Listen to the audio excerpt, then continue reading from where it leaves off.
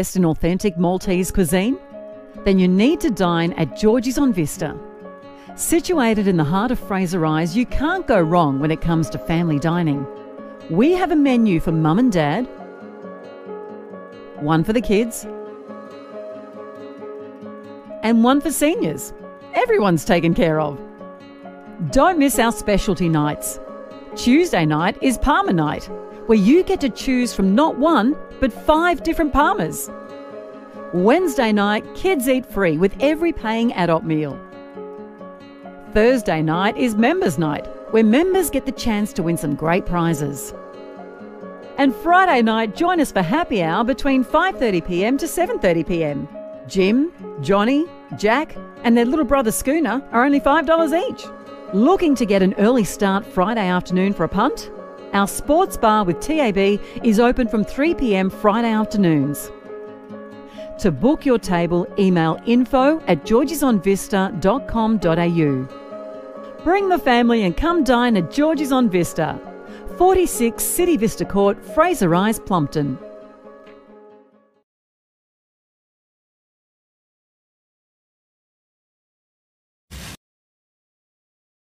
Sport requires effort, sweat and strong will, and Macron knows it.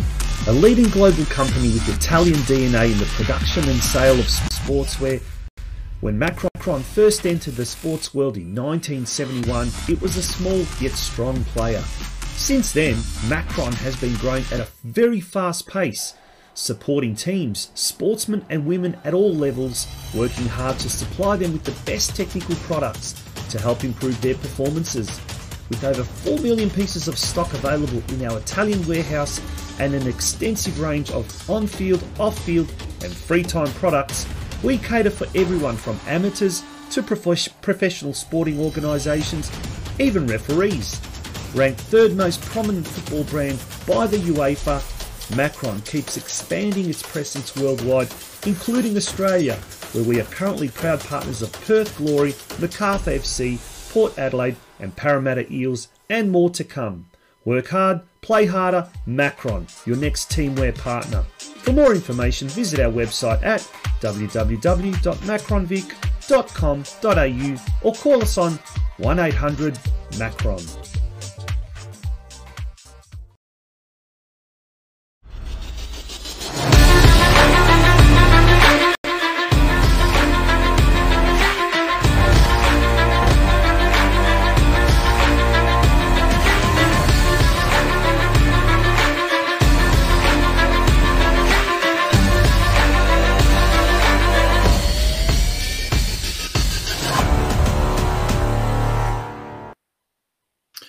Good evening and a very, very warm welcome to you, ladies and gentlemen, wherever you may be tuning in to the Football Out West show. It is indeed episode 65 and it is an absolute pleasure to be welcoming on board our season sponsor, the Caroline Springs George Cross Football Club, and our episode sponsor, Macron Victoria. My name is Tonchi Prusak, but I can't do this show by myself.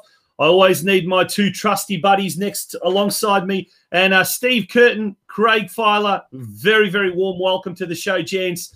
The Euro 2020s, they are getting into the business end of the season, Craig. They certainly are, Tonch. It's been a fantastic tournament so far, and the entertainment value is certainly going up, and really looking forward to the semi-finals.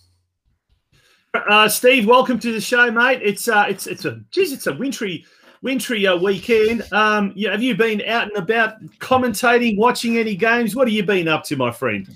Yeah, I have. I got out of the house briefly yesterday. Went out to Larissa Reserve to catch the North Sunshine Eagles up against the Wiley Veterans, as it were, against a team of teenagers. And it was pretty exciting. There was a rooster crowing in a nearby residence. So it was good to get some NPL 3. And this morning when it was my turn to do a 12.5K cross-country club race, I stayed home and watched the Euros and the Copa. Oh. You didn't go? I didn't go. Yes. Oh, you big I knew you'd be sook. disappointed, everyone. Sorry about that. You big sook, you big sook. Folks, it's episode 65. We want your input tonight. We want you all just to get on board, get involved in the comment section. We're coming to you live on Facebook Facebook Live, also through our YouTube channel as well. And we're also being simulcast on the Geelong Region Soccer Show, Soccer News Facebook page as well. Craig, what a show we've got lined up tonight. We have, Tons, but before we start, mate, I've got some breaking news for you. Is that right? Do tell. What's it going to be?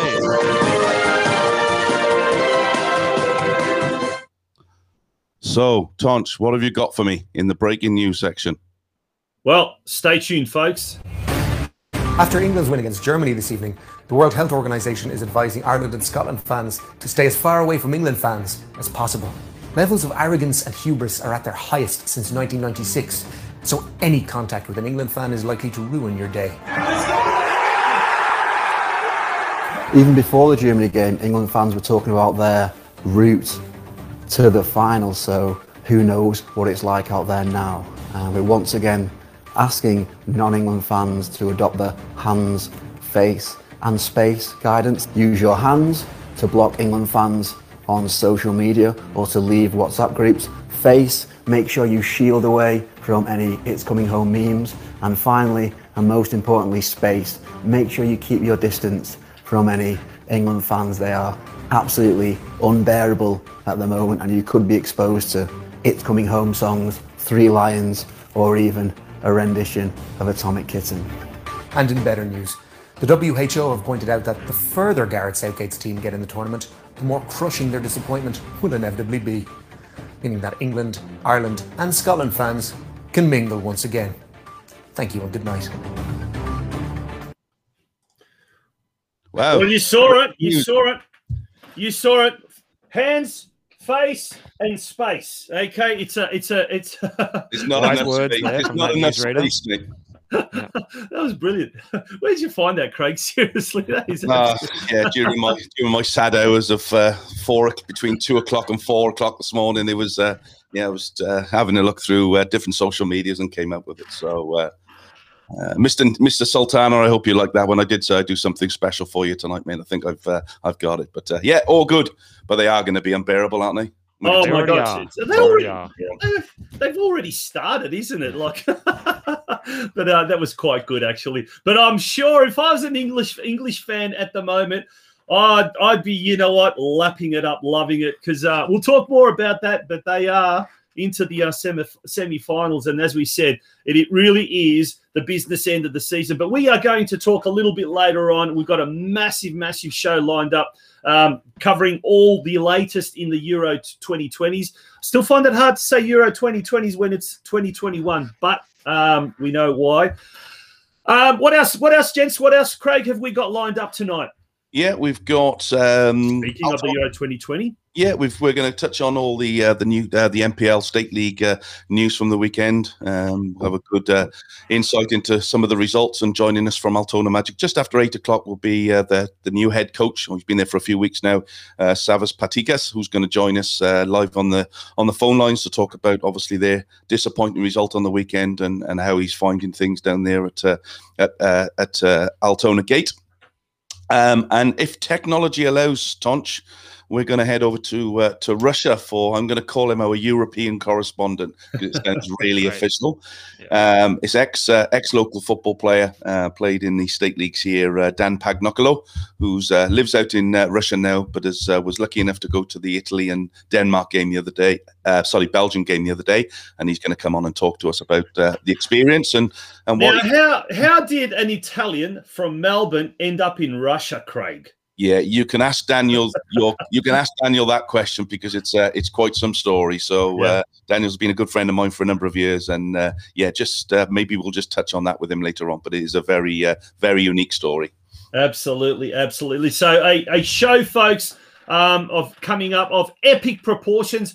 We hope you stay with us. It's going to be full on information, entertainment, and opinions as well. So, guys, we might as well get started straight into it. What do you reckon? Let's go, because there were some big games played this afternoon or / evening involving Western suburban clubs in the NPL competition. Steve, you want to take us through the results of the NPL latest round of NPL matches? Yeah, we can work in reverse order. So those games that took place today, teams from the West were in action. St Albans Saints hosting Port Melbourne. Well, unfortunately for the Saints, it was another loss that keeps them on the bottom of the table. They lost 4-0 to Port Melbourne. It was a better result for the Melbourne Knights. They had an exciting second half, ending 2-2 after this was scoreless at half-time against Heidelberg United at Olympic Village. So not a bad point there, all things considered, for the Knights. Actually, I think, Steve, I watched that game. I reckon they'll be very, very dirty that they didn't get all 3 points, because that equaliser came in the 93rd minute, and they were looking home and hosed. And in the space of 3 minutes, they went from being in 5th spot to dropping down to 7th. So, I don't think they'll be too happy. I guess it's a difficult place to go and get points, and given that they were so close, they will be disappointed. It will feel like a defeat almost. Other results from the weekend: Dandenong Thunder continued a good run of form for them and a bad run of form for South Melbourne, with a 4-1 home win for the Thunder. Also last night, Hume City, too good for Eastern Lions, a 4-0 win there with banging goals again. Avondale, well, they're flexing their muscles at the moment with a 3-1 win over the Bentley Greens, who've been one of the challengers of good form in the mid-season. Oakley Cannons also banging in the goals, 6-1 over Dandenong City. And Green Gully bounced back with their first win in a few matches with a 4-0 rout against the Magic at Green Gully Reserve on Friday night.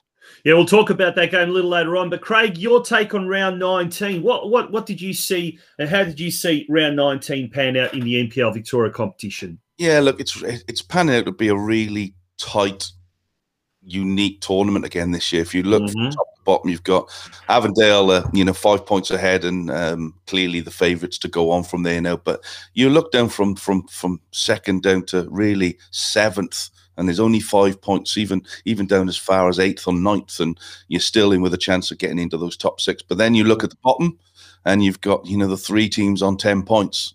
So an almighty battle in the last few rounds of the tournament down there for somebody really to put their foot on the gas now and get away, because from 12th to 10th it's 9 points. That's 3 games.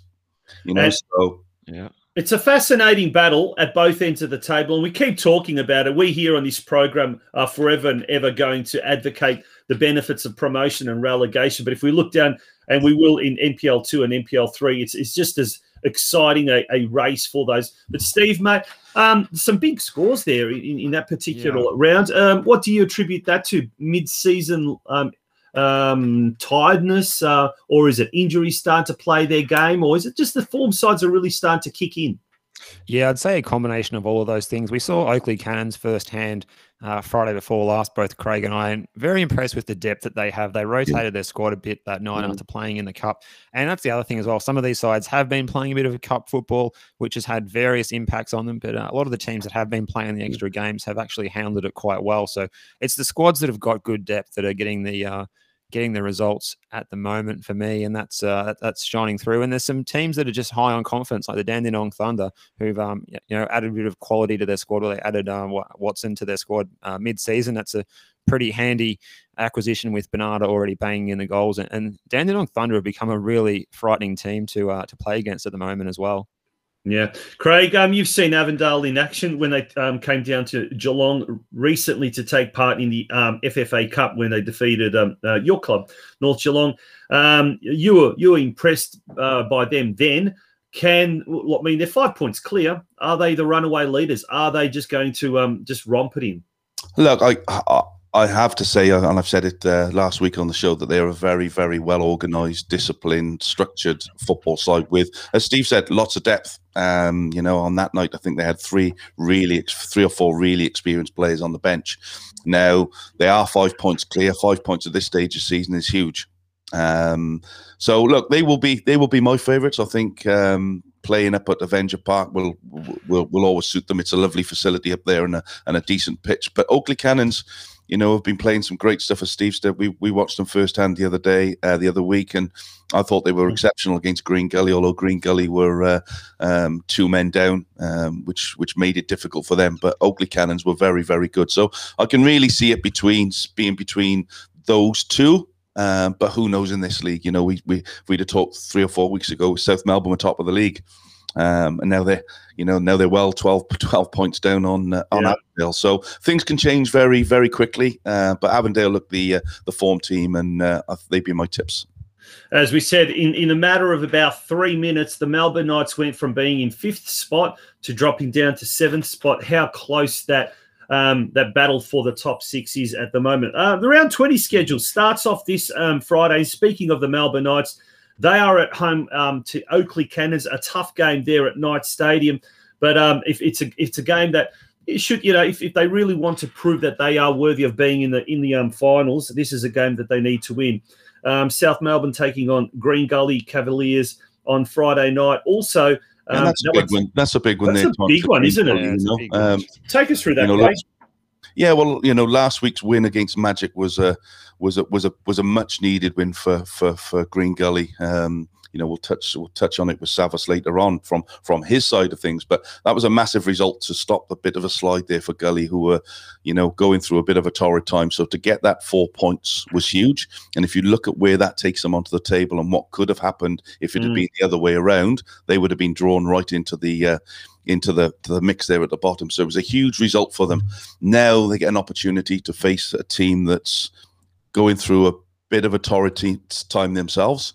And they could go to Lakeside next Friday evening and pull off another result, and so that gets them back into mid-table again. So, as we said, it's the league's very open. Lots of teams playing each other that can beat each other. I think it's going to be for a real interesting end to the season.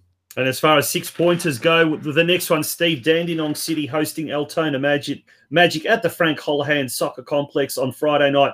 A must-win game, cannot be overstated for either team, or both teams, really. Yeah, that's right. Look at all three of those Friday night fixtures. Have all got a lot to offer, and arguably, like the one that features, and this is a great thing, as Maxi is saying in the comments about promotion relegation, this is a great thing. This is 12th versus 13th. Yeah. If this was an A-League fixture equivalent to the two of the bottom three playing, it would mean nothing. This means absolutely everything at the moment. Those bottom three sides all locked on points, absolutely crucial. So it's going to be no holds barred. They're going to be pulling out all stops. It's going to be very full-on match there down at Dandenong City on Friday night. And then there's some good action coming our way also on Sunday after a bit of a lull on Saturday. Isn't that interesting? No games on the Saturday, allowing NPL 2 and NPL 3 to take over, but then you got four games on Sunday. Steve, let's go quickly through them.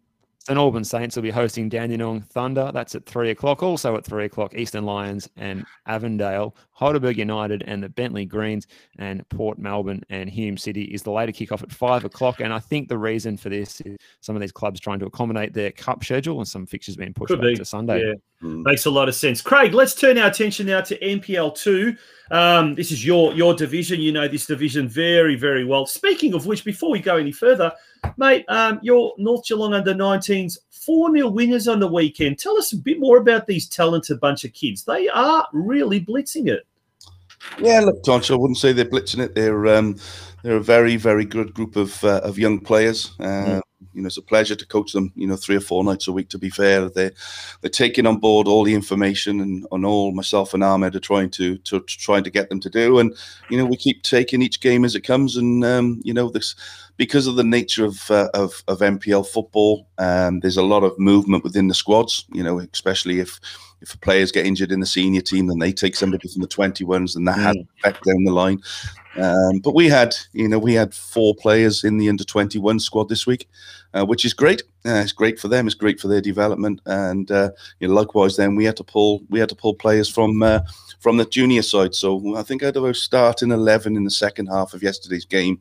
I think 9 of them were under the age of 17, and 7 of them were eligible to play for under 16. So it's a huge step in the right direction of what North are trying to do in terms of their development. But look, it's a long way to go, Tonch. We're not getting overexcited with where we are, and the reality is, we all want to win. It is about their development, and that's the key thing, pushing them outside of their comfort zones to make sure that when the opportunity arises for them, they can potentially play in different positions and get opportunity to play in the 21s, which is what happened this week. Yeah, absolutely, and I like what's happening there. I mean, yes, at the senior level, it's all about the results, and it's so cutthroat. We see that, Steve, don't we? Promotion, relegation at either end of the ladder. There's so much at stake. But when you get into the reserves and the under 21s and then the under 19s, a lot of coaches still go on that the results thing. But ultimately, like we're seeing what's happening with a lot of the teams, like Craig's under 19s. And we're not just saying this because Craig's our colleague, but a good coaching and the side, I guess, fallout of that is going to be good results, isn't it? Yeah, of course, and it might take a while to come, and it's just patience and it's learning because they're learning the craft, and that's what Craig's doing a great job each and every week, and many other coaches around the place looking after the talented youngsters, and it's a game of patience, and not all of us are cut out for it, but look, and on that, doing a great job at the moment, you have to say. And on that, thanks, mate. And on that, it is important for winning that they win, although we can't. It's difficult to sort of step back a little bit and say we want to win, but we don't want to win. You got to breed winners. Winning breeds winners, and you have to have that winning mentality. So we go out there every week with the proviso of we're going to win the game, but we're going to do it in different ways depending on what we have and how the opposition are going to set up. And yesterday was very good. Difficult game against Werribee, difficult pitch, very small. They made it difficult for us in the first 30 minutes, but then I think a little bit of class and some very good moments of football shone through for them. So yeah, they're doing very well. Speaking of results, speaking of senior games, let's go through those results. Craig, have you got the results there? No. Okay. I'm here if you want to. All right, Steve, let's go through. So round 14 results in NPL2 Victoria, and I'll whip up the ladder. Yep. It all started on Friday evening. It was the Moreland Zebras getting a 1-0 win over Lang Warren there.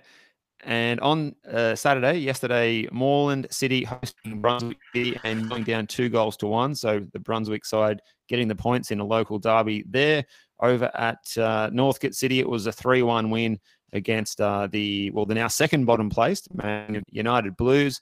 North Geelong Warriors getting a much needed win just up the road at Galvin Park. 2-0 over Werribee City, while up at Shepparton, the Goulburn Valley Suns surrendered the 3 points, going down 2-1 to Pascoe Vale. While we've got one fixture to play out, and that's tomorrow evening at the Veneto Club. It's the Bulleen Lions against Kingston City. 2 Monday night specialist clubs, those two. Kingston City will be looking to jump back to the top of the ladder if they can win, and they can win handsomely by at least a goal. If they win, they're going to win by a goal, then they will jump back up to top spot. We're moving along now. I think Brunswick City's missing 3 points there as well, so they'll be on 27. Their game has been, that was the washed out game, I think it was. Wasn't it? Washed out. Okay, so that will be played later on. Just disregard that. Yeah, absolutely. They've still got an opportunity to win that, though. Craig, what were you going to say? Yeah, look, it just shows again how tough this league is. It's you look at the top, 6 or 7 clubs there, and every one of those is in with a chance of doing something. So there's going to be lots of twists and turns in this league for sure over the next couple of weeks. But a big shout out to obviously my club and Begsy yesterday on a fantastic result up at North Geelong.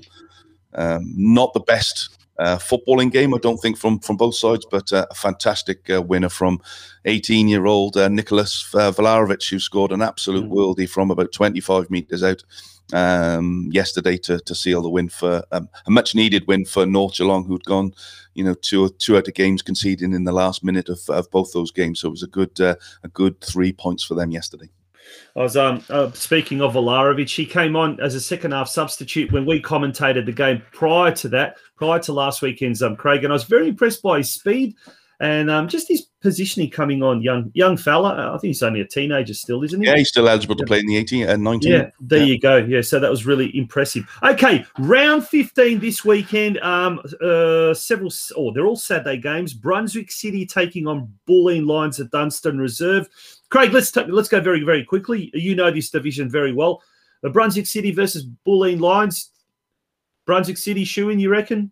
I think so. Look, Bulleen Lions have just appointed their new coach. Ulster Dalmechis, yes. Yeah, he's rejoined them having a stint at Moreland Zebras for the last few years. So, look, who knows what's going to happen there? Obviously, they're playing tomorrow against Kingston, so that could be a difficult tie for Brunswick. But on paper, you'd say Brunswick should win that game. Yep. Norca City hosting the Moreland Zebras. Big game there. It's 4th versus 5th at John Cain Reserve. Yeah, look, that's going to be a cracker. Both very, very good footballing sides. Both have individuals that can change a game. Obviously, Dario Vidicic for Zebras. Yeah, probably a draw, probably a goal, probably 1-1, I would imagine, for that one. But it'd be a very tight affair, that. Now, initially, this game was scheduled for Friday night, but it has been moved to the Saturday, and it's the Pascoe Vale versus Manningham United Blues game at CB Smith Reserve. Top versus second bottom. Yeah, Pascoe Vale for me there, Steve. They're very, very well organised side, Pascoe Vale. They were my tips at the start of the season to get promoted, and they certainly look to be well on their way to doing that. What do you think, Steve? Yeah, definitely. They're going to get the points in this game, and yeah, like there's so much at stake, and that's why this is so exciting. And they're right in the mix. It's they're putting their best foot forward, at least at the moment. Still some time to go though. We won't. I don't want to call it too early. Yeah, Werribee City hosts Langwarrin at Galvin Park Reserve. That game's at 3 p.m. And then 5 p.m. Kingston City take on Goulburn Valley Suns at the Grange. But the big one down at Elko Park, Craig, 3 o'clock kickoff. North Geelong Warriors taking on Moreland City. Whoever wins this will basically move into, outright 8th position, aren't they? Well, yeah, they could swap. They could certainly swap places in the league, depending on the result. But look, again, Moreland City, very difficult team to play. North Geelong have been playing some decent football. Stopped the rot from earlier on in the season. Speg and Adrian have got them structured again, which is always good to see. And Moreland will always come to any ground and give you a game. So it'll be a tight affair. Let's hope that the North can get the 3 points and get them up the ladder even further, because it's really imperative that the club stay in that league this year, especially with all the youngsters they've got coming through the club, as we've said before, Tom. So it's really important they get those points in the bag and look to start the plan for next season. Couldn't agree with you more, and we need the regional teams in the NPL competitions, because if we look, Steve, at the NPL 3 competition, take us through the results. But in 12th position, a club that we would dearly love to remain part of the NPL family, but things are not looking good for them. It's not looking good at the moment at all for Ballarat City. I'm just bringing up those results from the weekend, match day 14. We saw Western United's NPL side, which was a good performance there. Clint would have been impressed. They got a 2-1 win over Whittlesea Rangers. And I was at the game there at Larissa Reserve where North Sunshine Eagles scored the first 2 goals, but ended up losing to Melbourne City's NPL squad 3-2. And Doveton continued their good form, although they were pushed by Ballarat City, 3-2 there down at Doveton. Nunawading City, well, they've been very consistent of late too. They got the win 4-0 over the Springvale White Eagles. Box Hill United and Geelong finished all square, 1 apiece there at Box Hill. And we've got another fixture that has taken place today. Melbourne Victory seconds against Preston Lions. I know that game took place at 3 o'clock. I don't have the score in front of me. I don't know if anyone else does. It was a 1-1 result. There we go. So there you go. The Preston Lions on top, Doveton second spot. But, Western United and Melbourne City are nipping at their heels. All it needs is a couple of good results or a couple of bad results, and anything can happen there. But, down the other end of the ladder, Whittlesea Rangers and Ballarat City taking up those 2 relegation spots. Now, gents, I'm hearing around the traps, Craig, you might know, is this true that they're talking about next year the NPL 3 competition may expand to 14 teams? Yeah, look, I think our guest from the FFA or Football Federation, Kim On, mentioned something around that a few weeks back. That's what we're led to believe. So 2 teams will go up from State League 1, and obviously that'll have an effect right throughout the league. So look, I think let's get through this season first, and hopefully we can get the football finished. But it'll be be interesting to see if they do go down that road. Makes sense. Would it not be more valuable to maybe try and stack 14 to NPL 2 first before NPL 3? Why do you say that? Well, the thing is, it's going to give the clubs more games. It's going to extend their season to 26 rounds from 22 rounds, and the priority should sit with the highest rated league to have the most football to be played to obviously improve the development. Yeah, I like your thinking. I like your thinking, Steve Curtin. that's why he's here. Well, at least one of us Absolutely. is thinking. Well, that's all right. I mean, 14 teams in the NPL competition. I'm allowed to stick up my finger. And, and if you had 14 teams in the NPL 2 competition eventually, if that's what they want to do, expand it. Now, why are they doing it? Are they trying to expand it because of the sake of, Craig, I'm going to get you to answer this question, for the sake of, expanding the season, or is it a money thing? More NPL teams, more licensing fees, more that sort of stuff. What do you reckon, mate? No, look, I think the NPL is the.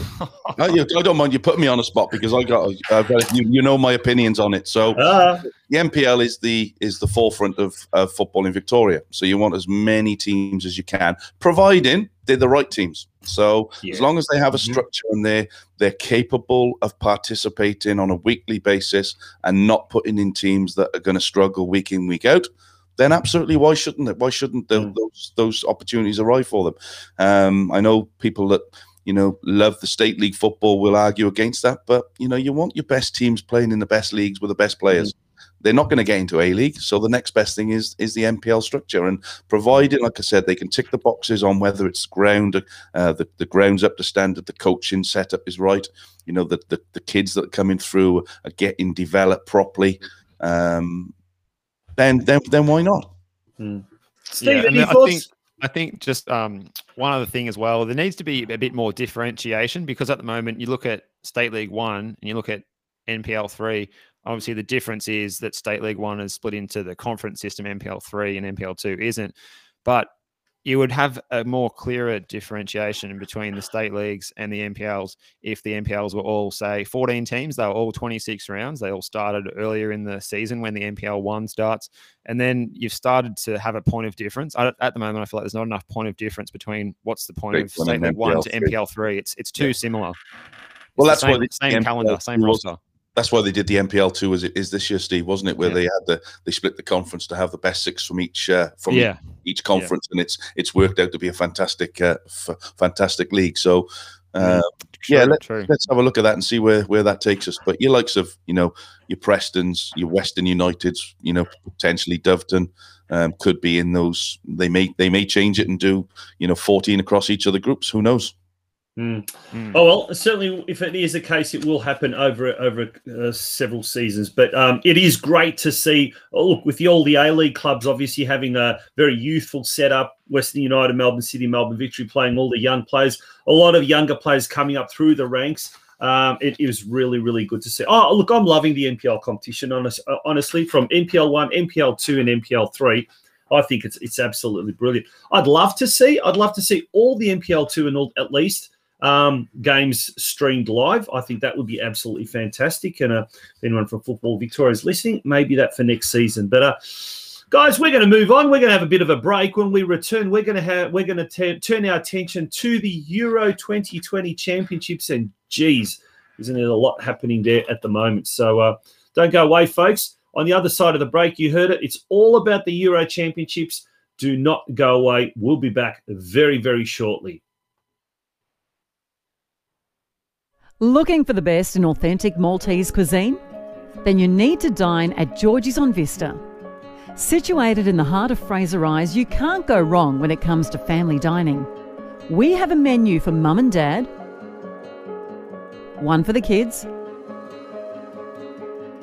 and one for seniors. Everyone's taken care of. Don't miss our specialty nights. Tuesday night is Parma night, where you get to choose from not one, but 5 different Parmas. Wednesday night, kids eat free with every paying adult meal. Thursday night is Members Night, where members get the chance to win some great prizes. And Friday night, join us for happy hour between 5:30 p.m. to 7:30 p.m. Jim, Johnny, Jack, and their little brother Schooner are only $5 each. Looking to get an early start Friday afternoon for a punt? Our sports bar with TAB is open from 3 p.m. Friday afternoons. To book your table, email info@georgiesonvista.com.au.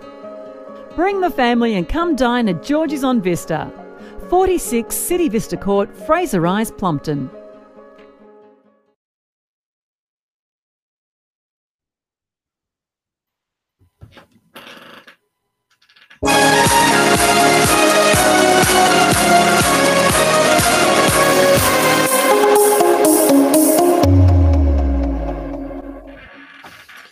Well, welcome back to the Football Out West Show. Nice little intro, that, by the way, Craig. Fantastic. Well done. He's like our regular in-house DJ, Craig Filer is. Gents, it's the Euros. Well, where do we start? What a wonderful and we saw that World Health Organization health warning at the start. But let's go through the overnight. Well, let's go through some of the results of the games that have been played. Sure thing. Well, let's kick off with the most recent one, and it was England prevailing 4-0 against the Ukraine. It was 1-0 in favour of England at half time, and they went on a spree. And we've got a bit of feedback there. We had a bit of a scoring spree in the second half in Rome, getting home 4-0 in the earlier game overnight. The Czech Republic couldn't overcome a strong Denmark performance that saw the Danes getting home 2-1. And the earlier matches, Italy, too good for Belgium, 2-1. And it was Spain overcoming a gallant Swiss side on penalties, although their penalties were not taken very well. Switzerland, Spain getting home 3-1 on penalties after a 1-1 draw at the end of 120 minutes. And that leaves us with, as you can see on the screen there, the matchups for the semi-finals of Euro 2020. Yeah. Now, Steve, did you take in any of those that's actually games? the matchups for the quarterfinals. Yeah, they're the quarterfinals, but you can see where, obviously Italy will take on Spain. England will take on Denmark. Have you watched any of the games, mate? Have you watched any of the quarterfinal games? And which one really took your fancy?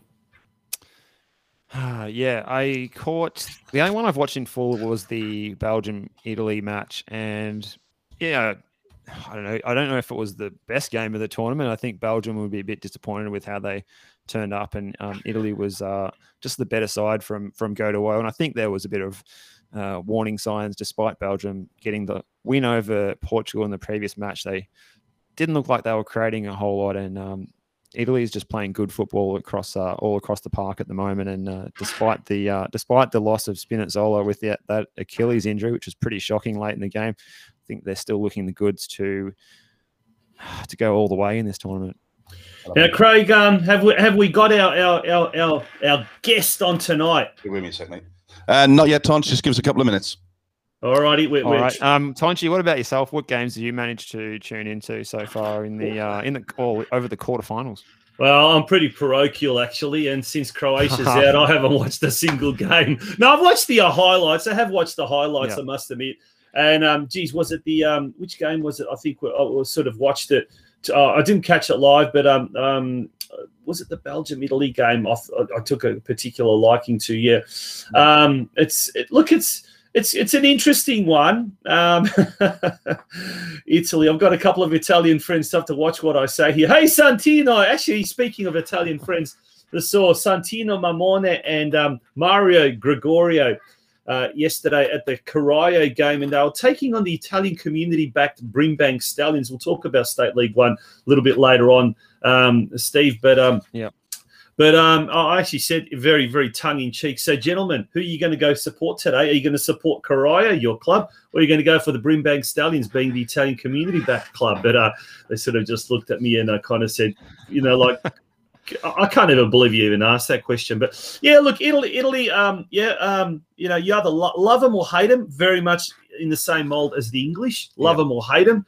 The Spaniards, they're interesting. I probably didn't think that they would get this far, but I'll tell you the real sentimental favourites absolutely is Denmark. But look, Craig, let's see if Craig's had any luck. Craig, have you had any luck with getting Nick on? Nick's in the green room, but I do have on the line Daniel. If you want to speak to Daniel first. Or shall we go to Nick first, and then we'll can we have Daniel on the waiting for us in the green room? Yeah, all right. Let's bring Nick Stoll. There he is. It's a very, very warm welcome back to the Football Out West show.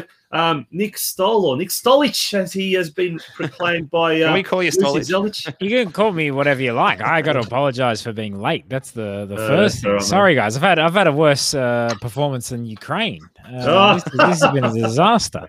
Sorry, guys. I apologise to everyone watching.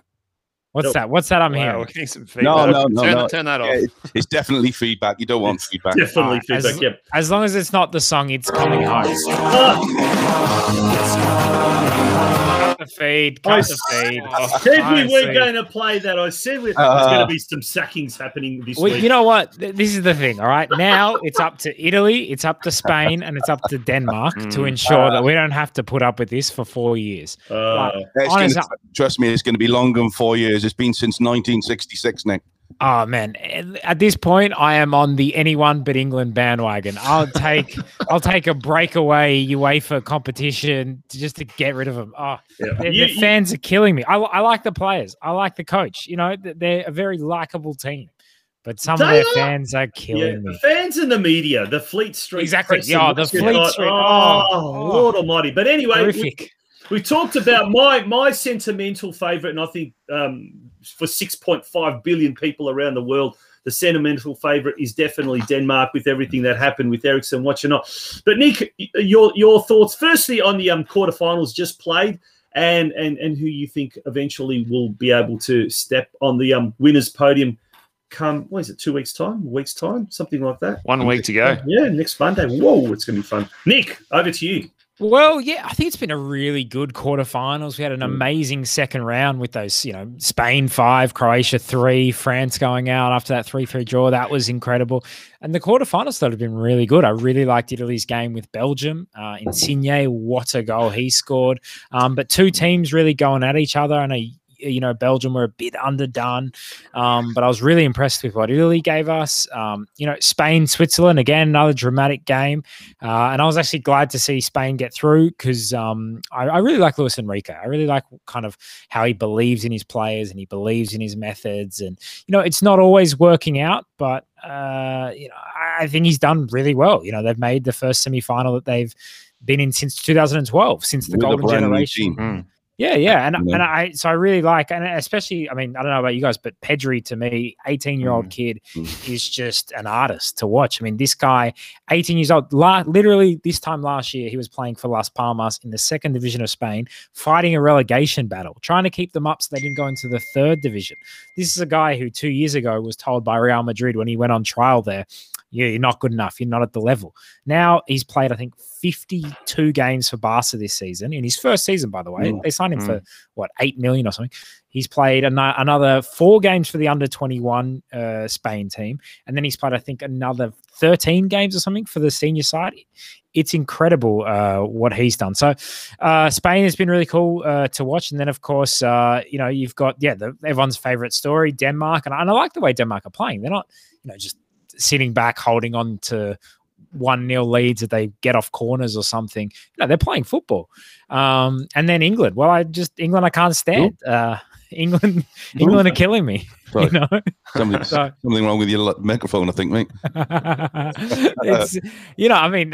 Congratulations to them. They're doing really well. But every single now, the group stage was fine, whatever. But now it's getting serious. Now they might actually and. I don't know. It's never happened in my lifetime, and I don't know if I'm ready to process that. It looks like Southgate's got the balance just about spot on, though, at the moment. They can't put a foot wrong out in the park. They're not conceding any goals. They've got a good team of players that complement each other. They've got depth on the bench. I think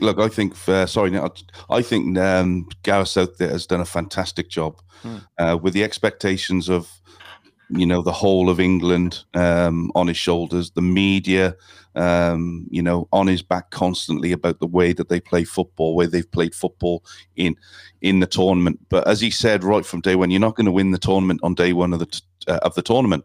And he's gradually playing tournament football. Now, if you go back to all the years that I can remember growing up and watching Germany were exactly the same. Yeah. Went into every tournament. You knew what they were going to do. They were going to be methodical in what they've done.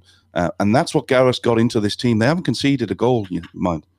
They don't look like they're conceding a goal. They look very, very well organised. Personally, as much as it harks me to say it, but I think he's done a superb job of really steadying what can be a very vicious ship to be sailing.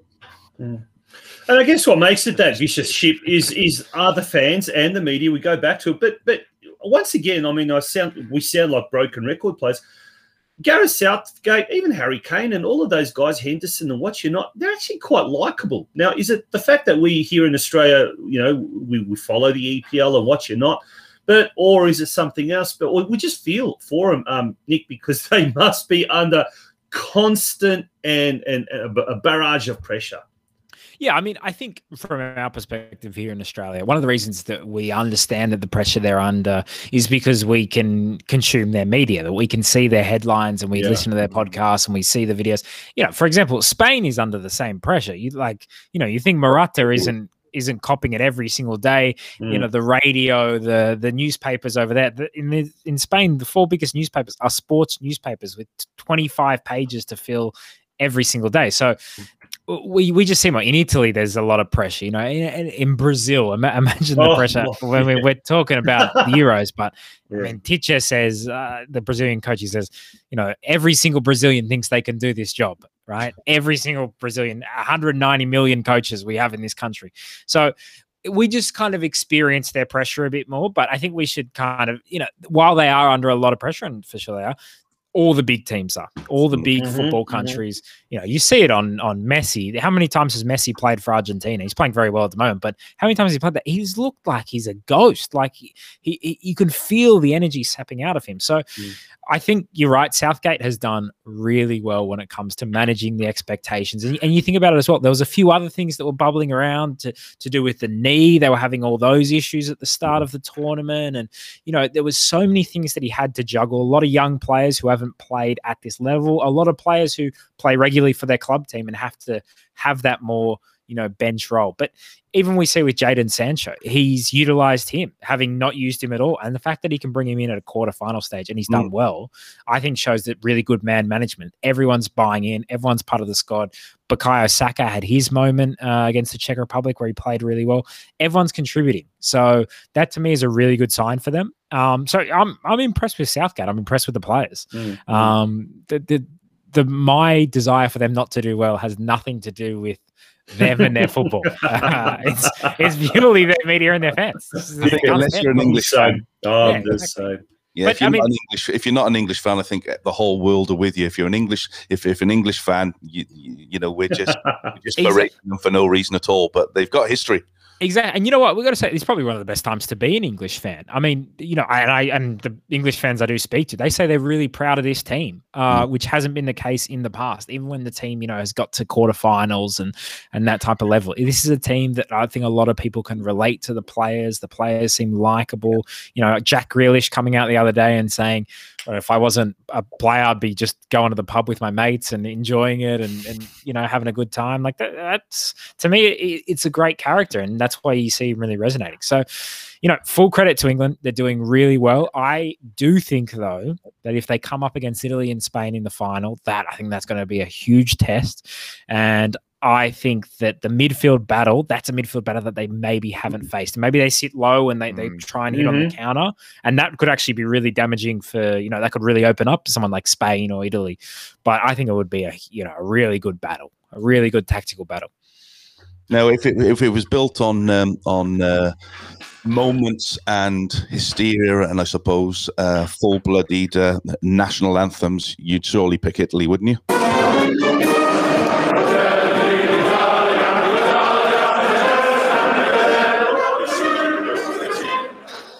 So on that, do you guys know the lyrics?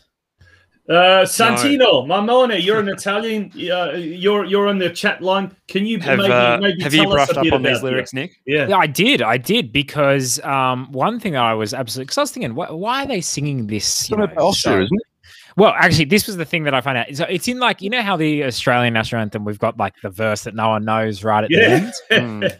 So they've got that version. And that version is like, we're going to destroy Austria. And, it's all related back to like the 1840s when, there's like countries that don't even exist or something that they're having a go at. But anyway, so that's one of the lines that I was surprised at. But one of the lines that they sing, and you see them sing it on everything, is, let us unite to melt together.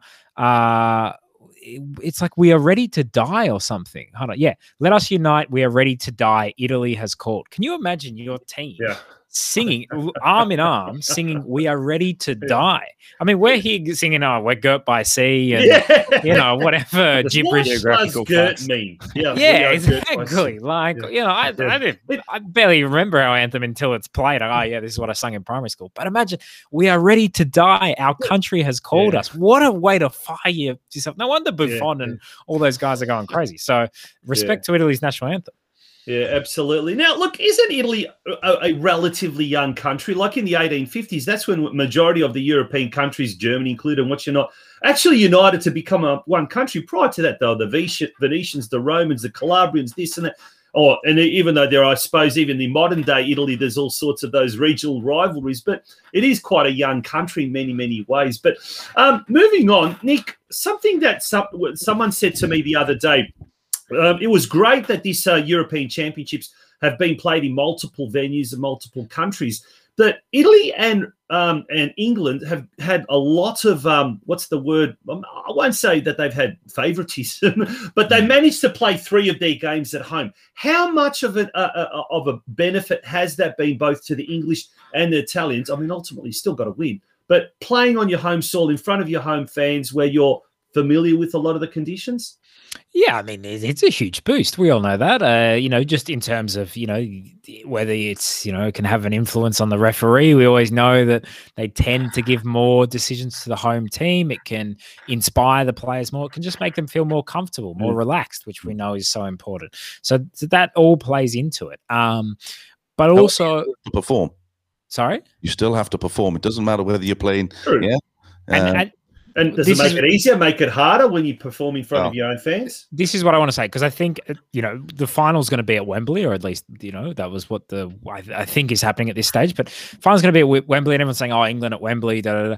But we've got to remember, France 2016 were at home and they lost. Portugal beat them, and Portugal were underdogs and beat them. And Portugal themselves were favourites in 2004 at home in Lisbon and lost to Greece.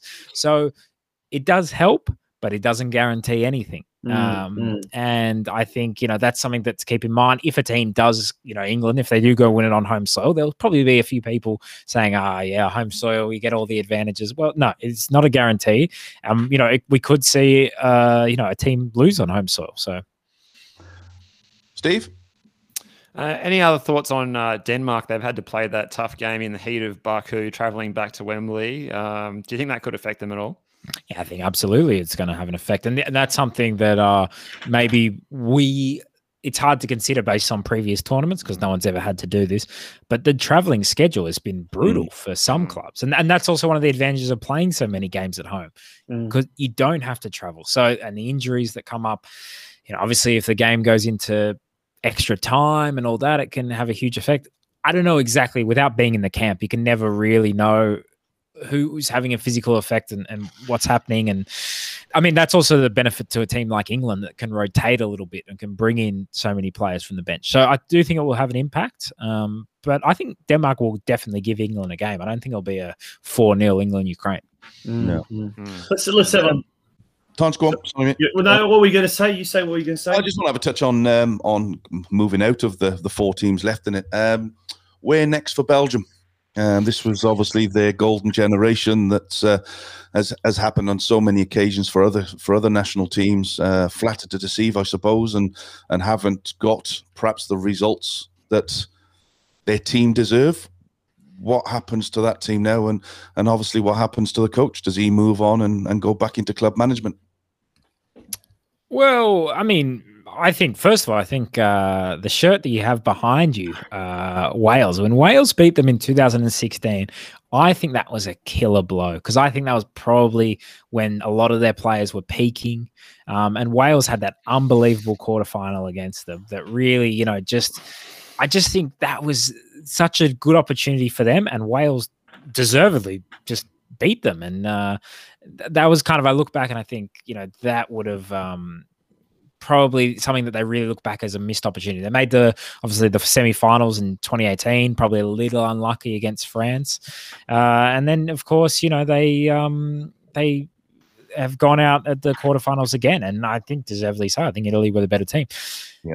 As for Martinez, I think, probably it's time for him to move on. If I was Belgium, I'd say, listen, you had time. You had the players. Had the best players in the club in the country's history. In the country's history, you had Thierry Henry as well helping you.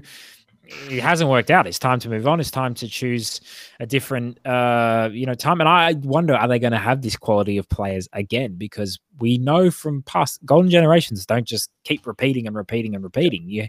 In fact, sometimes it takes a really smart coach to get the best out of the generation that comes next. As we're seeing with Luis Enrique in Spain.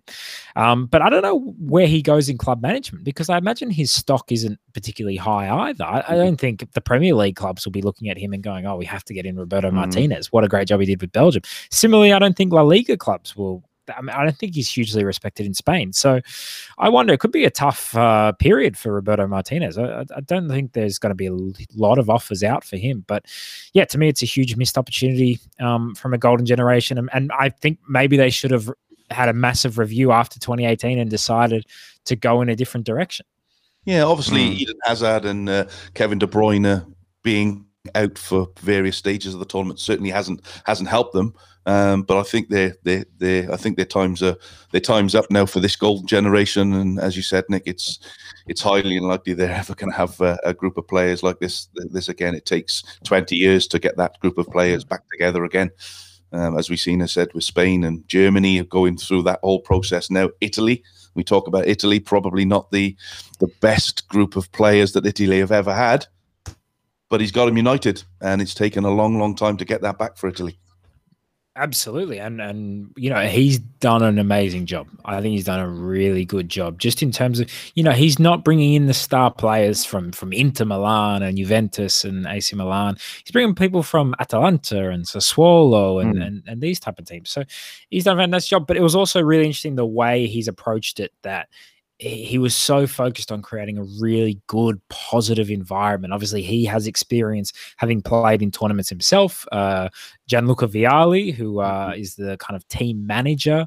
He also, by the way, yeah. And you know what a duo. What a story they are. Have played at tournaments together and now coaching at tournaments together, and really putting Italy back on the footballing map. Because remember, 3 years ago they didn't make the World Cup, and it was the biggest disaster in their nation's history. So, I think Mancini's done a fantastic job, and it just shows how important, obviously the tactical side is, but how important it is to understand what you're building. He was really like, we need to build around this midfield. We have Marco Verratti. He's such a wonderful player. I want players like Verratti so we can really dominate the ball. He's changed their style, and he's made it so much more of a positive environment, and the players look so happy. So I think he's done a sensational job. Okay, gents, let's moving along to the fixtures that are coming up.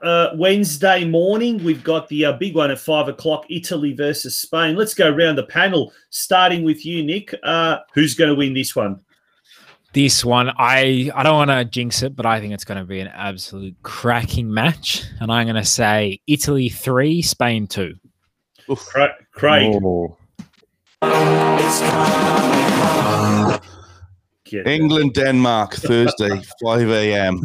No, let's talk about the Italy-Spain game. Have you got a prediction for Italy? Prediction, that one. Yeah, look, Italy for me, I think they've been fantastic value. The players that they've got, Spinazzola is going to be a big miss for them on that left side for sure. But one of the players that really stand out for me, and he's really came into it, was Chiesa. I think he's been superb. Adds a little bit of dynamics up front. And I really hope that Immobile behaves himself and doesn't get up to that he got up to in the last game, which put a bit of a dampener on him for me. It wasn't needed, but he did. But for me, I think Italy will be too strong for Spain, and I don't think it'll be 3-2, but I certainly think Italy will score goals, maybe 2-0 to Italy. Steve? Yeah, I think Italy, inspired by Insigne, they'll get a 2-1 win. Well, there you go. Well, I think my Italian friends, I know a lot more Italian friends than I do Spanish friends, and purely on that sentiment. You have a few more Italian over England. Right? Yeah. I'll tell you what, if I went against Italy, I think I'd be crucified. So, yeah, we're going to make it a clean sweep. I think Italy. And Craig, I agree with you. I think it's going to be a 2-0 result. Nick, moving along to the next game, a semi-final number 2, this Thursday morning at 5 a.m, the big one, England versus Denmark. Is it coming home to England, or is it coming home to Copenhagen? Listen, it's hard. I don't want to. This one's a tough one. This one's a tough I one. don't want to say England are going to win, but I think they probably will because like the points that you guys raised. The travel is a big aspect. England obviously looking really good. They're building every game. They're building with confidence. They have even more belief. If there were any doubts within the team about Gareth Southgate and the way that they're playing, the players won't have any doubts at this stage. You can see they're loving the results that they're getting. So I'm gonna say England's gonna win this 2-1. England 2-1, says Nick Stoll. Craig.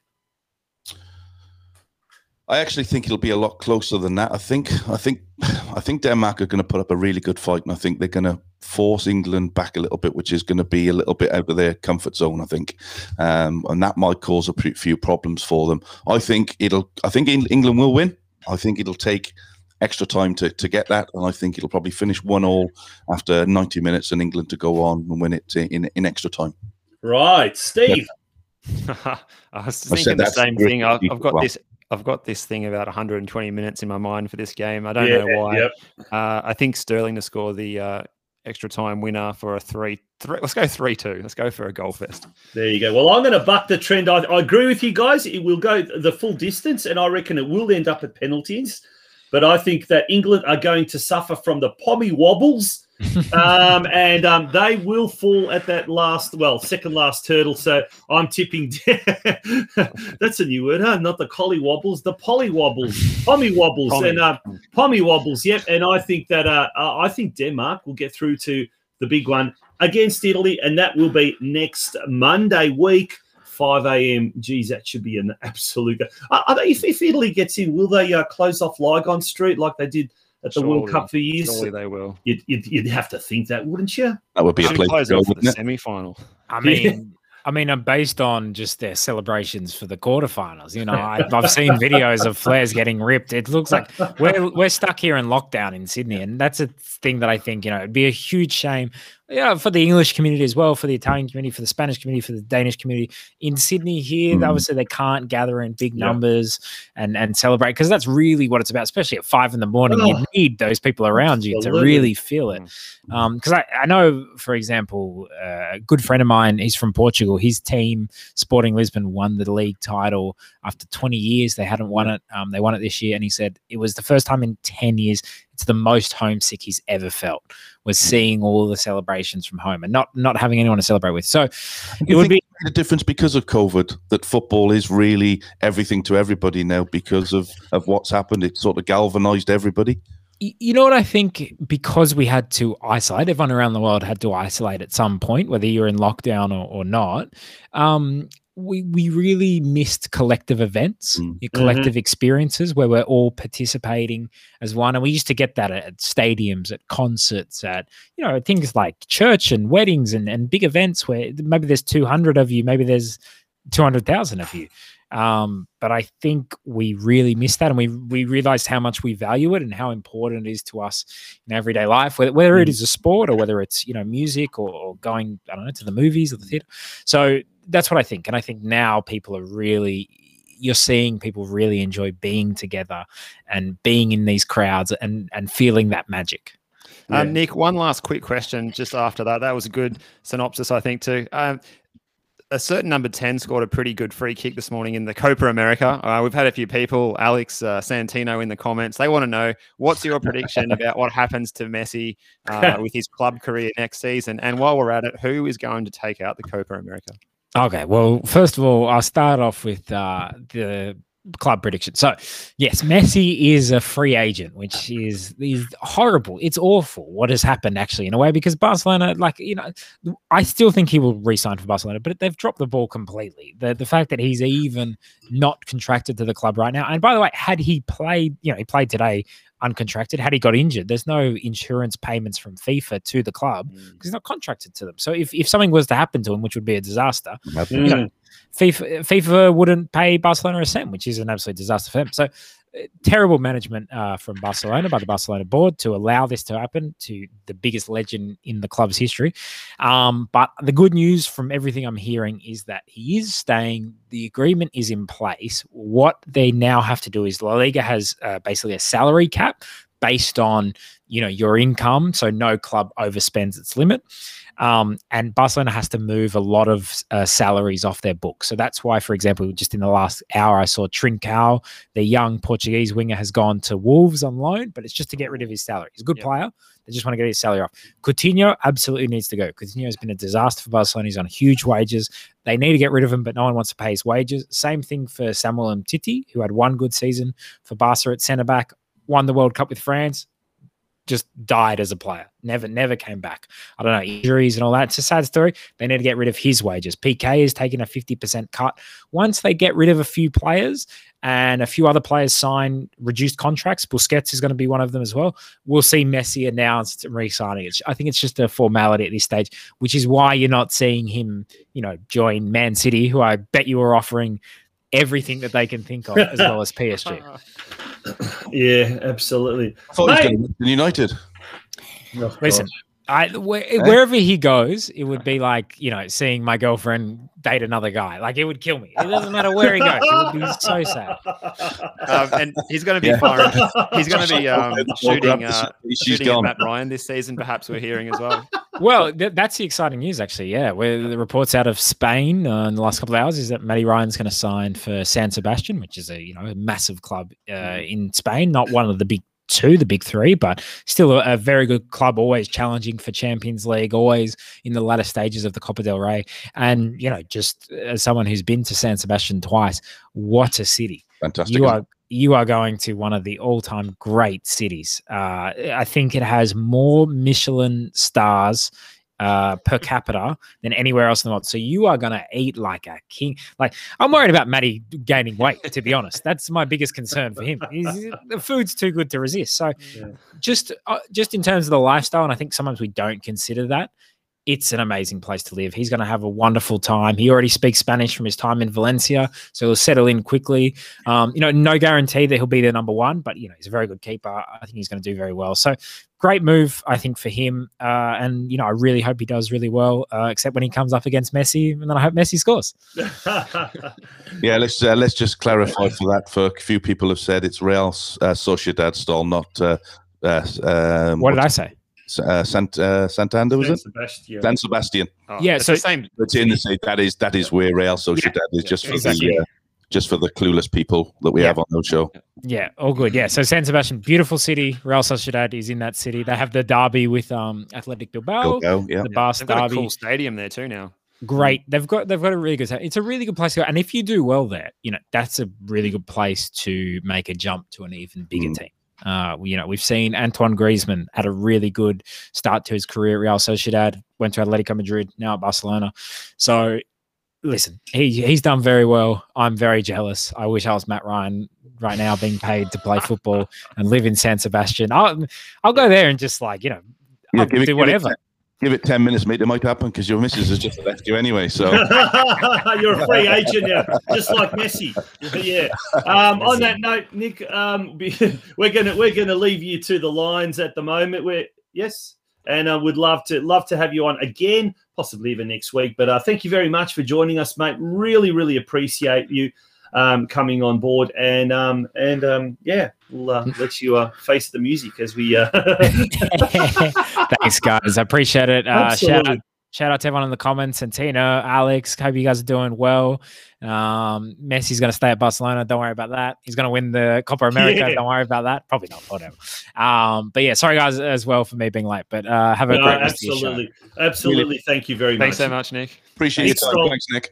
Opta sports correspondent and our very own Euro 2020 correspondent. Gents, we're going to take a very, very short break now. Have we got Daniel on the line still all the way from Russia? No, he's gone off, Tonch. We'll get him back on. Let's maybe pop over to Savas, and then we'll get Daniel back on before we finish the show. Yeah, absolutely. We're going to take a very, very short break. Don't go away. On the other side of the break, we're going to be talking to Savas Patikas, the recently appointed Altona Magic coach of the NPL side there.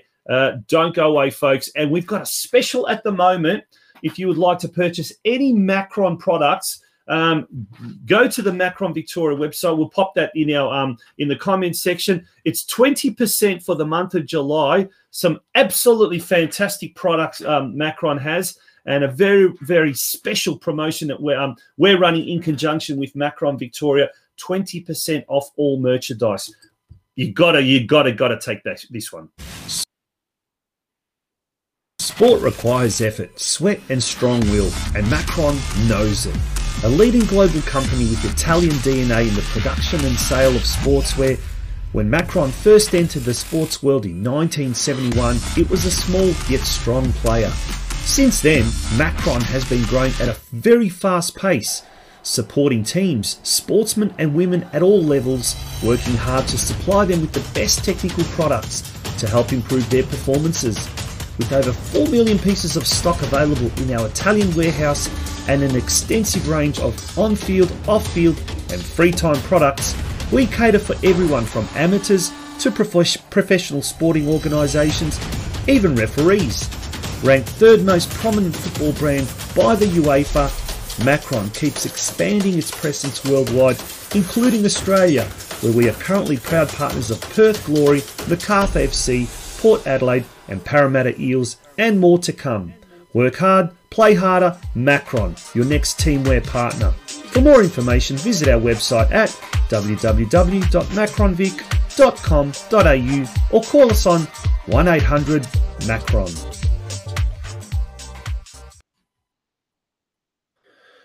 Welcome back to the Football Out West show. Ladies and gentlemen, you are watching episode 65. Major shout out to our major sponsors, the Caroline Springs George Cross Football Club. They are our season sponsor and tonight's episode sponsor. And you saw it right there, Macron Victoria. Craig, we've got a great promotion, as we mentioned. You're going to have that little link handy. And how can people actually take advantage of that 20% discount? Yeah, go on to the. I've just posted up the link there, Tonch, on the page. Anybody that goes to the macronvic.com.au site, they can go through the whole catalogue, the whole range they want. When they get to the checkout, if they put in product code or promo code, FOW, they will get the 20% discount. Very simple. Yeah. Fantastic, great, and we're really happy. Big shout out to Giacomo and the boys down at Macron. We are very happy with our merchandise. Very qualitative. I tell you, I was out at Karaya versus Bringbank yesterday, and I had one of those winter jackets. I absolutely took care of me. So very grateful for that, having that Macron merchandise. Craig, we've got our next guest on the line, have we not? We certainly have. It's a pleasure to have him on board. It's the I suppose the relatively new head coach for Altona Magic, Mr. Savas Patitas, is on the line. Good evening, Savas. Good evening, lads. How are you going? Savas, great to have you on the show. Welcome to the Football Out West show. Thank you, mate. It is a great opportunity to have a chat with you guys. Thanks for joining us, mate. Before we get into the football from the weekend, have you been watching the Euros and who's your pick for taking out the championship? I haven't been watching the Euros. I've been watching the results though. I'd like to say England. Really? But I think Italy's a bit too strong with this tournament. There we go. Perfect. Tonch. Now, mate, we're watching the game, highlights from the game from Friday night's game. They're between Green Gully and Altona Magic. Not the result you wanted. 4-0 win to Green Gully. They're always a tough team when they play there at Green Gully Reserve. But mate, we at the start of the program, Savas, we talked about how close the competition is, both at the top but also at the bottom. And with two teams to get relegated at the moment, your team, Altona Magic and Dandong City and St. Albans, are in a cutthroat battle to avoid the bottom two spots. All of those teams are on 10 points. What's your take on the NPL season so far? It's definitely a tough league. It's a competition that you've got to be really prepared to take on the teams that you play each week. You've got to, prepare behind the scenes and make sure that your team's physically up for it, mentally up for it, and more importantly, take your chances week in, week out, because you do get punished when you don't, as you guys probably would have seen on Friday night with us. And it's very tough at the moment. We're in a position now where I personally don't think the boys deserve to be in, because the team has been playing really well, and they've stuck together, and they've had quite a lot of it's been a bit of a roller coaster ride for the boys, to be honest, since the start of the year. And credit to the lads, because at the moment, you'd think that any team that's been through what these guys have, that we'd lose the change rooms and all of that. But boys keep fighting. They're still positive. They've still got the belief that we're going to stay up, and we can only take it week by week. But the league at the moment is really tight, and hopefully we can do the job and stay up this year. Savas, it's Steve here. Thanks again for joining us tonight. Let's go back in time 1 week earlier to last Saturday night when you went to Lakeside. You're in a situation where you were down to only 11 fit players, with players ruled out for the season, other players had forced to go back after the COVID lockdown and so forth. What was the mindset of the team going into that match, and what did you say to them beforehand that helped get that fantastic result to go there and beat South Melbourne and get, not only the first win of the season, but the first win for, quite a long time? Yeah, it was a long time. I think back in 2019 was the last time the club had won a competitive match. So full credit to the lads. I mean, to be honest, we walked into that game with the mentality that we're going to win the game.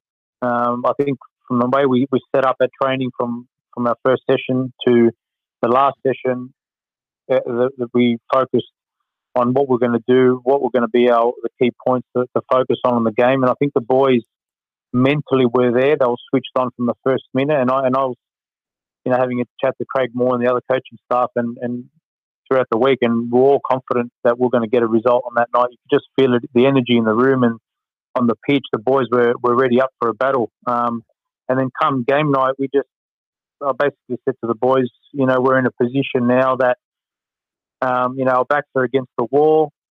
I'm not sure if anyone's been in a relegation battle or has been relegated before, but the reality is, if we do get relegated, that's something that stays with you forever. You can't hide from that. And I sort of painted the picture that it's not something that anybody wants to have on their name. So, but again,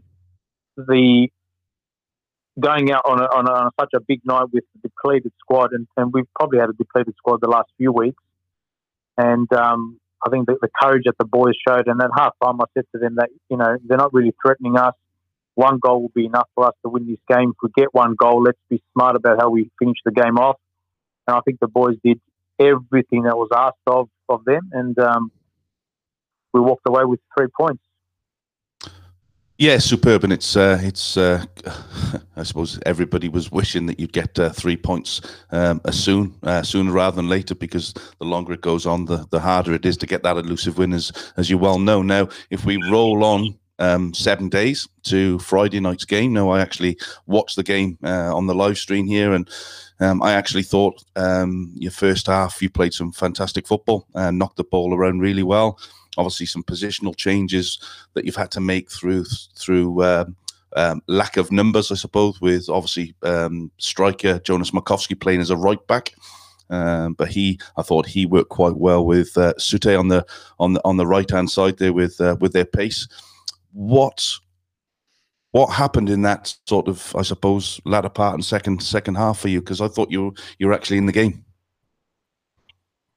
I think it was one of those games where, if you don't take your chances, you're going to get punished for it. And I said this to the boys at half time, we don't deserve to be 1-0 down. I think the penalty was very soft. Yeah. Lachlan, not to have a dig at anybody, but I mean, from where he was standing and watching it on the replay as well, he wasn't in a position where he could clearly see the incident. And, he called the pen without even hesitating as well, which was even more frustrating. So, and this happened, but we were still in the game. We went in at half time and we said to the boys, we just got to keep playing football. We're in this. We've had our chances. we came back out, and I think we had them against the ropes as well for a little while. We had another couple of chances. And then again, silly mistake in the middle of a park there for, Troy made a silly error there that cost us. And then again, another soft penalty. And it was just one of those games where, we had many opportunities to put the ball in the back of the net, and we didn't, and they took their chances, and we were left to pay for it. But on the flip side to it, I was fortunate enough to make those 5 changes to bring off the boys who are carrying niggles and are struggling with injuries, and give some of the young boys a run as well. So, it wasn't a result that we wanted, but I don't think it was a 4-0 scoreline, to be honest. No, absolutely. The football the boys played, and you look at the chances that we had. If we had John McShane, for example, earlier in the game, if he had scored that 1-on-1, all of a sudden it's a different ball game. And then again, second half, Jonas had a 1-on-1, Sete had a 1-on-1, hit the post with a free kick. It's just one of those games, I think. Yeah, look, I think myself and Steve have seen enough of Magic this week to say, this season, to say they've really had their ups and downs. Games that we've seen, they've been awful. I think is probably a polite way to say it. And then other games, you think, how have they not got something out of this? And obviously, injuries are a big pain for any coach. What do you put that down to this season? Is it COVID and or is it something else? Well, no, because of COVID, I think we probably had 1 or 2 soft tissue injuries that have come into play. But what hurt us most is the fact that we lost 3 players due to COVID who were not injured, and we lost Dumba went back to Perth. We had Dean Berevescos went back to Sydney, and Harrison Reeves went back to the UK. So they're 3 quality players that we lost due to COVID, not from anything else. And then we've had a couple of long-term injuries, with Chris Oldfield out for the season, Harry Noon potentially out for the season.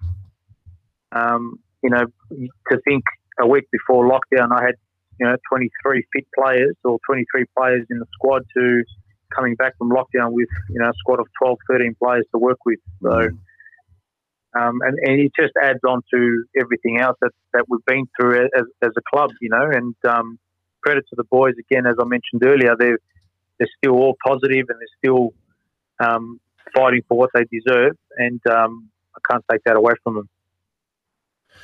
Savas, we talked about this league is one of those leagues where you really need to take your chances, you really need to take your opportunities. I guess this Friday is a gilt-edged opportunity for Altona Magic to start their ascent away from the relegation zone. Big game. We talk about 6-pointers all the time, but this indeed is a 6-pointer game against Dandenong City. And Dandenong City being in the exactly the same situation, the same amount of points as you guys and the St. Albans Saints. How are you going to prepare the boys? Are you going to prepare them like it's any other week, or are you going to almost treat it as though it is a grand final? Because in some ways it almost is, isn't it? Yeah, absolutely. I mean, look, the boys are pretty switched on. They don't need to be told and reminded that each week is a massive game, and certainly Friday night, the boys know already that it's a 6-pointer. So there's no need for me to keep reminding them how important the game is. I think that'll just add a little bit more pressure onto the boys. But in terms of the way we prepare, I think we're just going to keep business as usual. I think we're pretty good in terms of how we prepare and set up 4 games. I've got a few injuries that I've got to manage and try and work through it to the rest of the week. So we're working with the conditioning coach and the physios and stuff like that to try and see if we can get these boys up. But in terms of the way we prepare, I don't think I've got no doubt that my boys will go out there and do the business. I just think that Friday night needs to be a lesson that if we don't put away our chances, because we have been creating chances, over the last 6-7 weeks, we've played teams and created many chances, enough chances to win the game. and I think Friday night would have hurt the boys enough to realise that this Friday coming, we need to be clinical in front of goal, and I really hope that the boys can come out on top. It's going to be a tough condition to play in. The ground isn't the best. It's going to be a cold night, wet night, possibly. They're going to have their crowd, their supporters behind them to try and get the best out of them, but it'll be a battle. Not sure if there'll be much football played, but it'll definitely be a battle. So we just have to take it as it comes. And we recall last time that you guys met Dandenong City, it was a thrilling game, finished 2-2. I remember calling that one. It was very exciting to watch as a neutral, with you guys scoring a couple of late goals. Just on the standard as well, Savas at NPL Victoria, what's your thoughts on that? You had players like Anthony Burke-Gilroy doing pretty well with your squad, so well that he went on and played a couple of games at the end of the season with Brisbane Roar. Do you think the gulf between the two competitions, between the NPL Victoria and A-League, isn't as great as some people might think it is?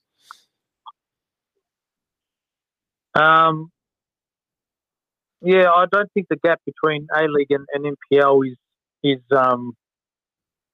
too big, to be honest. So I've seen enough players in this league to say that these guys could be playing higher.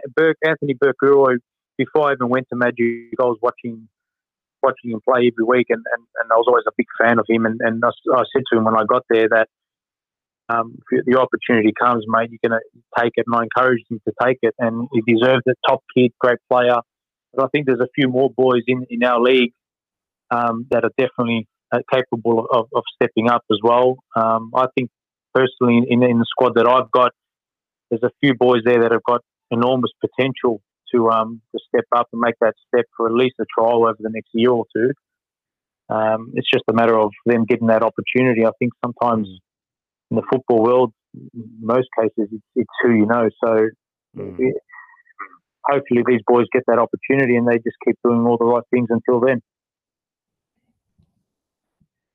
Very good. And just quickly as well, the backroom staff there, yourself and Craig Moore are forming a pretty good tag team with dishing out the different duties and complementing each other, are you? Oh, absolutely, mate. So one of the my first action, so to speak, when I did take over was employ pretty much a whole new staff, coaching staff, and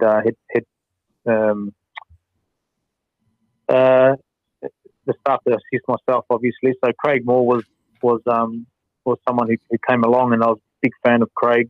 Knew him in the past, and he's come on board. He's been fantastic. He's a great asset to the team, to the league. We've got one of the best goalkeeper coaches as well in Dooley. Fantastic, great experience. Played for the Zimbabwe national team. I employed a new conditioning coach who's come in. When I took over, the boys were nowhere near at a fitness level that they needed to be at to compete, let alone to win results, get results. So he's done a fantastic job, Steve. He's come in and got the boys fit. We did like a mini pre-season for the first 4 weeks. The boys are fit now. They're seeing out games, and they're fighting all the way to the end. We've got a physio there now as well, who's brought in his own little team. So the team at the moment is working really, really well. I think we've made a massive difference. To think that we went into the transfer window with, I think we parted ways with over 10 players. So to replace those 10 players with pretty much a whole new squad, and to introduce new standards at training, new way of operating, new processes, new staff, new football philosophy or style of play. Everything is new to the boys, new pre-season. Everything changed for the boys. So it was always going to be a challenge. And I think the boys have really stepped up to that challenge. And to be honest, not because it's the team that I'm coaching, but I think the boys really deserve to stay up in this league, and they don't deserve to be where they are. And I think in good time that will show. And I think, sorry, Savas, just one last thing from me. I think, you have to think of what the club's been through this year as well for some of those players. I think you're the third coach that they've had this season. So, it's really undaunting when a coach comes to the club, brings in his philosophies, brings in changes, and then a few weeks later he's gone. and then they have to bring someone in who starts again. So, from your side, it's about bringing stability to what has been a torrid season for the football club. And I'm sure you're going to do a fantastic job. I certainly see the results are not quite where you want them to be, but I'm sure, turn up on Friday night at Dandenong City, get the result, and puts everything in a far better than what it was probably 3 or 4 weeks ago when you joined the club. Yeah, absolutely. I mean, above everything, the results need to be there. They need to come eventually. It doesn't matter what you do behind the scenes. You could run a well-oiled machine, but if the performance and the results aren't there, we're really working for nothing. So at the moment, everything else is working really well. Boys are putting in performances, but the results are not quite there yet, but they are coming. I think they will come. It is challenging there, Craig, because, as every new coach would enter a new team, the sort of spiel and speech he would give the boys, it would be something that they've already heard in the past. And in this case, they've heard it 3 or 4 times before. So for me, it was more about building the trust with the boys and building my own brand with these guys so they could sort of see who I am as a person, not just as a coach. And I think surely enough, I've got a very good group of boys now that, to be honest with you, I think 80% of them would be ready to commit for next year, whether we stay up or go down, which is a massive credit to the club and to the team and to everything else that's been going on at the club, because it shows how far we've come. So, absolutely. Absolutely. Tunch. All right, mate. Well, we're going to leave it at that. We've already gone well into extra time. Savas, thank you very much for joining us here on the show today. Wishing you all the very best for Friday's big clash against Dandenong City down at Frank Holohan Soccer Complex. And that's at 8:30 p.m, so there's going to be a live stream, but also for the rest of the year, mate. Thank you, mate. Appreciate it, guys. And hopefully we can catch up soon. Yeah, all the best, Savas. Thanks for joining us this evening. Really appreciate it. Thanks, mate. Bye-bye. Cheers. That was Savas Patikas, lovely fella from the head coach of Altona Magic. He has got a big job on his hands, but I'm thanking him very much for joining us. Gents, are we going to bring Daniel on? No, we're gonna speak. I've spoken to Dan. We're gonna speak to Dan next week. Time's got to be conscious. Always does. We always try and get a few guests on. It always goes pear-shaped for us. So Daniel's just contacted me back. He's actually in London next week for the semi-final, the Italy-Spain semi-final. He's flying. He's flying down from Moscow to Italy. To London, so he's going to join us next week from London for a preview of what hopefully will be the final. Well, there you go. That would be absolutely fantastic. Gents, thank you very much for being a part of tonight's show. Thank you to all of our viewers and listeners. And nowadays we're not just visual, we're also audio with all the podcast platforms. I think we've got about 6 or 7 podcast platforms that you can listen to us. Is that right, Craig? There is. We're on Spotify. We're on Apple Music. We're on Castbox. There's about 6 or 7 that you can. You can all the big ones. All the good podcasts I'll listen to. Yeah. Okay. Well, next week's going to be a massive show. It's going to be the big preview of the Euro Championships, the final. In the meantime, we won't be doing that next week, will we? Might not be at all. No. Who knows? Anyway, gents, thank you very much for joining us. Tomorrow night, Geelong Region Soccer Show. Steve will be back on, and I believe the club in focus is Surf Coast Football Club, the Torquay-based club. A lot to talk about there. And Craig, all the very best for next week's big round of games in the NPL2. Big game there for North Geelong against Moreland City. So wishing you all the best for that one. Thank you, mate. And I'll look forward to catching up with you probably on Friday night, Steve. Hopefully we might get one of the nice big games in the NPL to call on Friday evening. That would be good. Folks, thank you for joining us this week. As you do each week, remember that very, very special promo. It's 20% off anything in the Macron range. So not necessarily just generic stuff or anything like that. But if you wanted to buy a Hayduk split top or I don't know, any one of those tops that are there, go for it. Thank you very much for being a part of tonight's show. We look forward to having your company again next week.